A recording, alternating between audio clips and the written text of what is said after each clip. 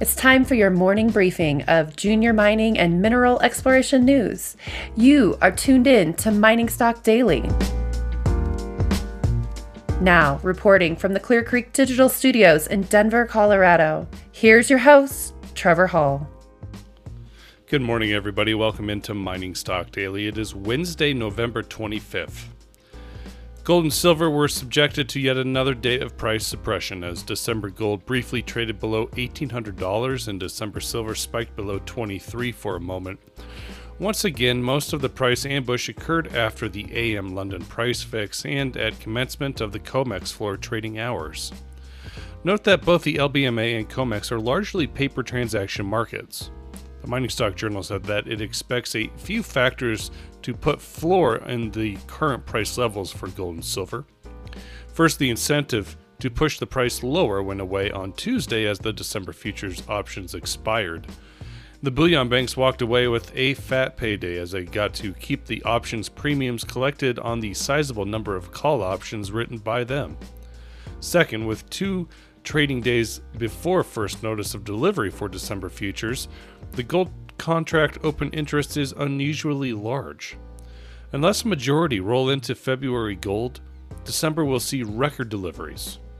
Finally, and most important, often India pauses its gold buying when confronted with a waterfall collapse in the gold price, but not so much this time. Indian gold buying has become more ferocious with each step down in the price. This will put enormous delivery pressure on London bullion banks. The Mining Stock Journal also noted that both gold and the mining stocks are more oversold technically now than at the bottom of the market in March, and the Mining Stock Journal will release its bi-weekly newsletter this afternoon, a day early, and it will have a list of stocks that it considers to be particularly attractive right now. You can go to investmentresearchdynamics.com for a subscription into the Mining Stock Journal. We'll get to the news out of the miners and explorers here in just a moment, but first a mention of today's sponsor. This episode of Mining Stock Daily is brought to you by Rio 2. Rio 2 is advancing the Phoenix Gold Project in Chile, the largest undeveloped gold heap leach project in the Americas. Phoenix consists of 5 million ounces in the measured and indicated resource category and 1.4 million ounces in the inferred resource category. With a robust PFS in place, Phoenix is set up for fast-track construction and production, and you can find a list of project and company information on their website at rio2.com. And here's what you need to know this morning. Vizsla Resources provided its first results from the Akita Zarca prospect on the Cordon del Oro vein at the Panuco project in Mexico. These results are from the first drill hole testing a series of closely spaced veins in a new target area with oxidized mineralization almost from surface. Results included 457 grams per ton silver equivalent over 18.15 meters and 1,208 grams per ton silver equivalent over 5.95 grams per ton gold. This new zone is located over 5 kilometers east of the initial discovery at Napoleon and has never been drilled before. The Akita Zarca zone has significant size potential with a 400-meter strike length with surface mineralization and multiple closely spaced veins. Vizsla trades on the TSX Venture with VZLA and on the OTCQB with VIZSF.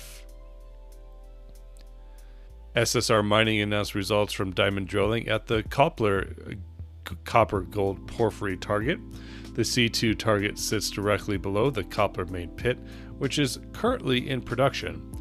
4 diamond drill holes are completed along a line of approximately 730 meters, with all holes intersecting gold-rich copper porphyry mineralization.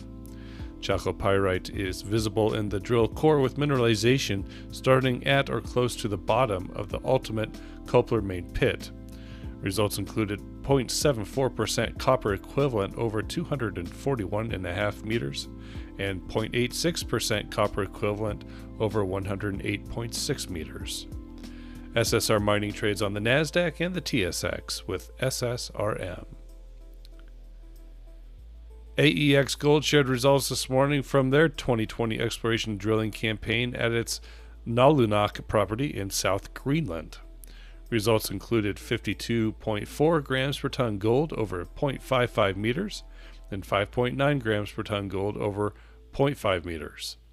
Drilling in 2020 was designed to improve confidence in the Valley Block ahead of planned exploration underground development in the area in late next year and early 2022.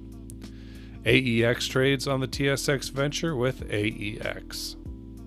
Silver Elephant Mining also has complete assay results from the company's first diamond drill program at its El Triunfo project in Bolivia. Results included 0.42 grams per ton gold, 35.5 grams per ton silver, 1.17% zinc, and 0.83% lead over 48.9 meters. As the next steps, the company will integrate those results with planned district geological mapping and geophysics, such as an induced polarization. Commencement of next round of El Triunfo drilling is tentatively scheduled for the first half of next year. Silver Elephant trades on the TSX with ELEF and on the OTCQX with SILEF. That's it on the news briefing this morning. We do have an interview. A special guest later will be aired today, so that'll be our last interview before we step away for the Thanksgiving break, and we'll be back Monday morning. Mining Stock Daily is distributed over a dozen different networks throughout the world and in proud partnership with the Junior Mining Network. It is produced by Clear Creek Digital and Investment Research Dynamics Mining Stock Journal. I'm Trevor Hall. Have a wonderful day, everybody. Be well. Mining Stock Daily and its affiliates are not responsible for any loss arising from any investment decision in connection with the material presented herein.